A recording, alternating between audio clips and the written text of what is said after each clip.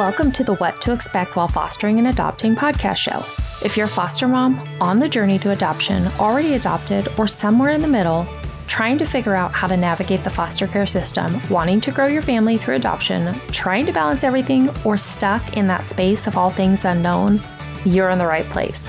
What if there was a way to fast track your knowledge, prepare you for the good and the hard, and somebody who could answer that long list of questions I know you have? Hi friend, I'm Christine Marie, biblical mindset coach, adoptive mom, and previous foster parent of 77 children.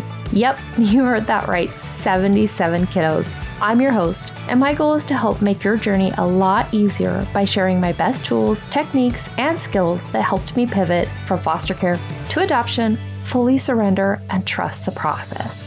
I'm about to bring some calm to the chaos and show you how to navigate through this journey with a whole lot of grace.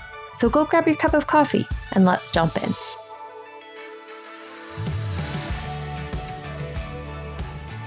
It is completely not fair. I was not treated right. What happened was wrong. Child welfare is broken, like completely broken. The system is understaffed. There's not enough workers for the amount of children that they have. I can't believe that we just walked through that. How can they do this? I am 100% confident that rules were broken and nobody cares. If you've been a foster parent for a while, you too probably have thought or even said some of these things. Honestly, you probably or could be completely justified and completely right. What I want to talk about today is 5 ways to work with caseworkers that maybe you don't get along with, maybe you don't align with, maybe they don't, what feels to you, have the best interest at heart for the child or for your family. This is going to be a really honest, vulnerable episode. Caseworkers, you guys, are human. They are people just like you and me. They have opinions, thoughts, emotions. They sometimes prejudge. They are definitely overworked and have way too many kiddos on their caseload.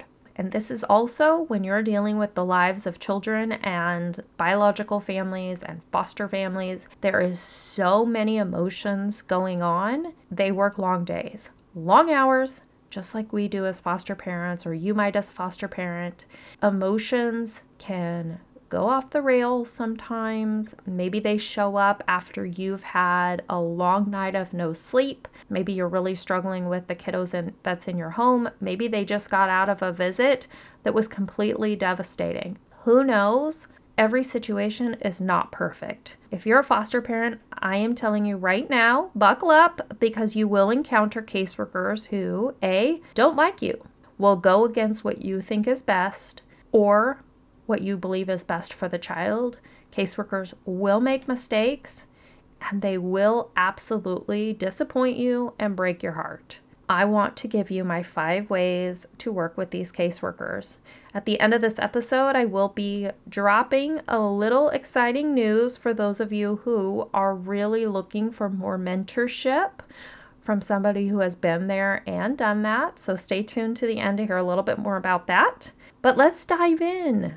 The first thing I'm going to do is I'm going to say, as a believer, as somebody who believes in Jesus, the very best and first thing you can do is, before any interaction with any caseworker, I'm going to encourage you to pray. Pray that every single interaction has God's covering, God's blessing on it, and trust that God is bigger than any situation that you're about to walk through, and that He ultimately has your best plan at heart. He has already predestined what's going to happen.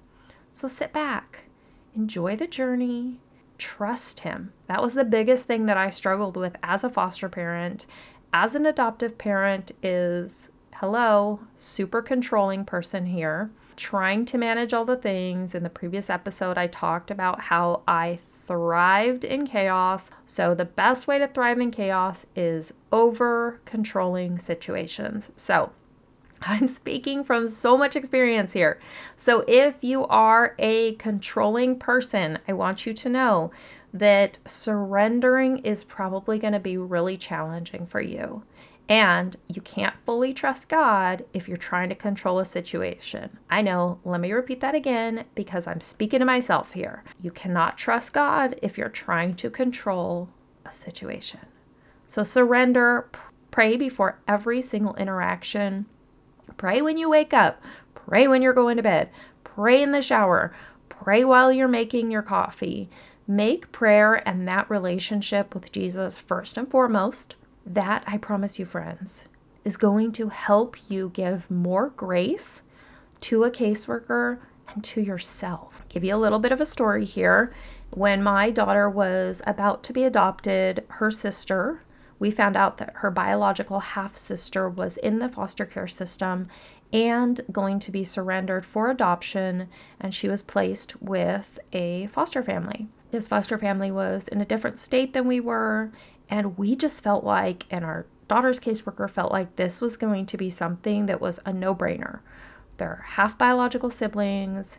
They're both girls. They needed to grow up together. They needed to be together. So we traveled out to that state multiple times. We really wanted to show the caseworkers in this place that we cared. We wanted to go above and beyond to help these children form a relationship so that hopefully they would move through the paperwork process or something called ICPC, that they would be able to move through that and see that these two siblings should be placed together.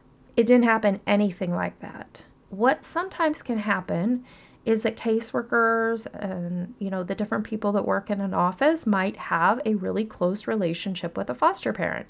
In smaller towns, you might find this even more. Now, this foster family was an amazing foster family and incredible. I didn't have anything bad to say about them, but the fact was that these two siblings needed to be placed together. That's what I believed. Ultimately, the caseworkers and the supervisors in that state and in that town drug their feet so much, going back to they're human, right? They have their own opinions. They thought what they were doing was in the best interest of the child. I didn't agree with that. I didn't think it was the best for them to drag the situation out, and it took a very long time. And it was ultimately decided that she wasn't going to be placed with us. It wasn't even, I don't even really believe walking into it, it was ever even an option for them, no matter the fact that they were siblings or not. I think they were just happy where she was placed. They were happy with this family. They had a very long-term relationship with this family and a close relationship. And so did that weigh into it? 100% it weighed into it. It just wasn't going to happen. And it felt not fair. Do I feel like our family was treated fairly? No. Do I feel like what happened was right? No. But here's the thing. I didn't create the stars in the sky. God did. And ultimately, if his plan for that child to be with our daughter, if that was his plan, it would have happened.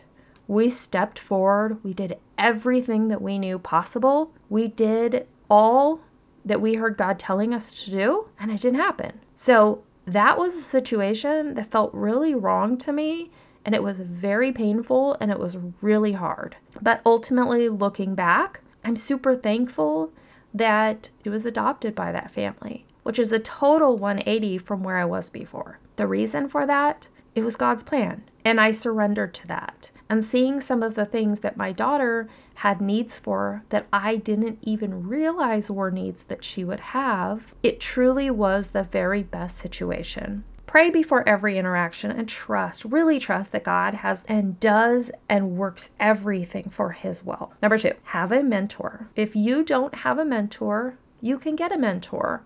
Contact your certifier or somebody with the certification department and let them know you would like a mentor. A mentor is somebody who has been a foster parent for a while. They have possibly gone through additional trainings.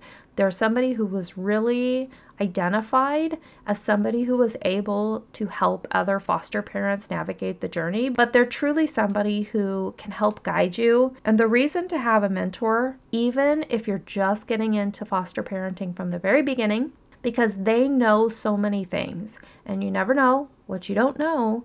And so you can bounce ideas off this person. You can ask this person what might happen in this situation. Being a foster parent, there is so many unknowns. The emotions typically, or at least for me, run super high. And so I had all the questions and wanted somebody to lean on, and I didn't have a mentor. I eventually moved on to become a mentor myself because I wanted to fill that gap for somebody else because I didn't have that. But I also didn't know to ask for one. So definitely ask for a mentor. They can help guide you. It's somebody that can also be a liaison when you walk into tough situations with caseworkers that you might not have the best relationship with. They can help work as a mediation person there as well. So if you don't have one, get one. Number 3, when you first get a new kiddo and you first get the caseworker the first time that they come over, yes, I will encourage baking them cookies because why not? It doesn't hurt for the caseworker. They definitely deserve so much appreciation for all of the work and how tired they are and all the hours that they put in and caring for these children. Ask them if you can have a sit-down conversation with them. Sit down with them and ask them the questions. How is it that you would like for me to best work with you?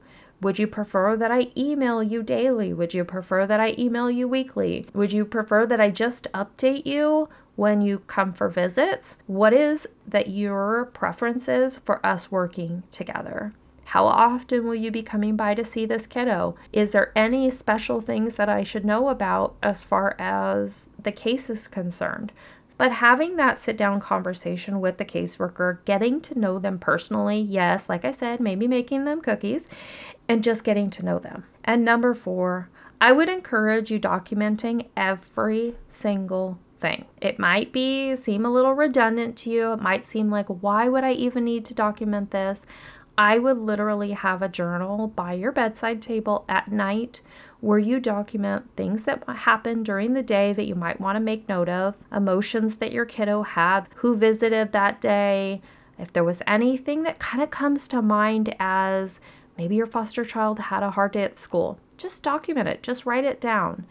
And then if anything else that's major comes up, I would definitely recommend documenting it by sending an email, CCing the supervisor or the person who is working with you from the certification department. You really want to over document. I cannot stress this enough with how busy and how overwhelmed the system is, making sure that you are always covering your tail, CYT, cover your tail.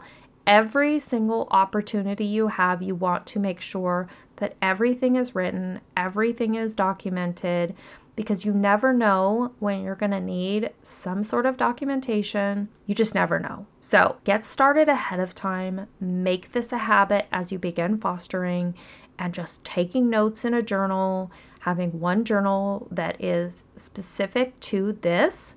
And then, like I said, documenting in writing, through email, anything that might raise to the level that you might want to know. You can think of the caseworker for your kiddo as an additional parent per se. You want to make sure that you are notifying the parent, and I'm just putting in that framework so you can kind of put yourself in the position of, if there's anything you're like, I would want to tell my spouse or I would want to tell my significant other that this thing happened, send it in email.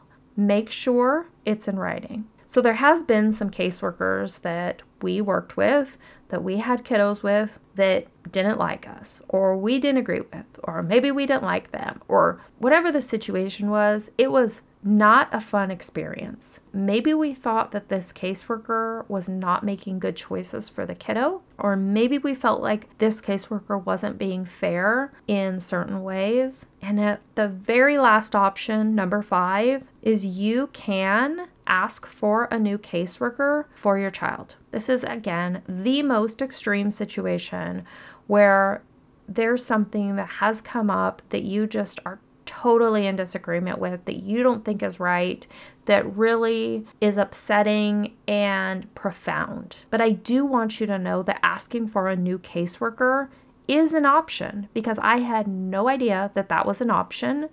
And at one point, we did have to ask for a new caseworker for one of our kiddos, and we were given a new caseworker. Now, does that upset people? Yes. Does it sometimes paint you in a bad light? Yes. But when you're thinking about the best interests of the child, always, that should be first and foremost. If it's just that you and the caseworker don't get along, that's not necessarily, if it's impacting the child, that's definitely something that I would consider this in that situation. But if it's just you don't have a great relationship, I wouldn't say that has raised to that level. If this is something that you really feel like this caseworker is not doing the very best job for your child, this is something that, of course, go through the process, talk to your certifier, and see if this is a situation where that can be done. But I do want you to know that is an option. That's my top 5 list.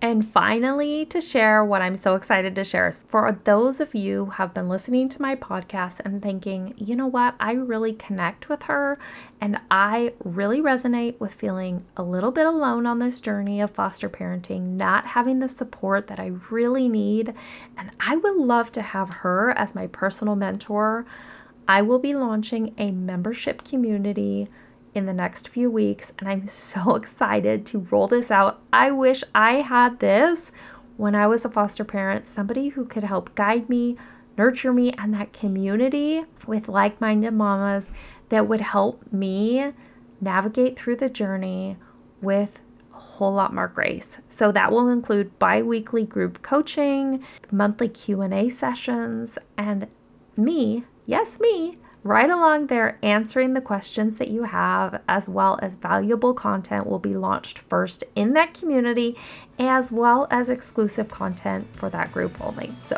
super excited to share more as that comes along. Hey friend, I hope that you loved today's episode. I pray it blessed you and helped you see that you have a friend in your corner who truly understands what you're walking through. If so, would you share this episode with someone who's been praying for a breakthrough in their own journey?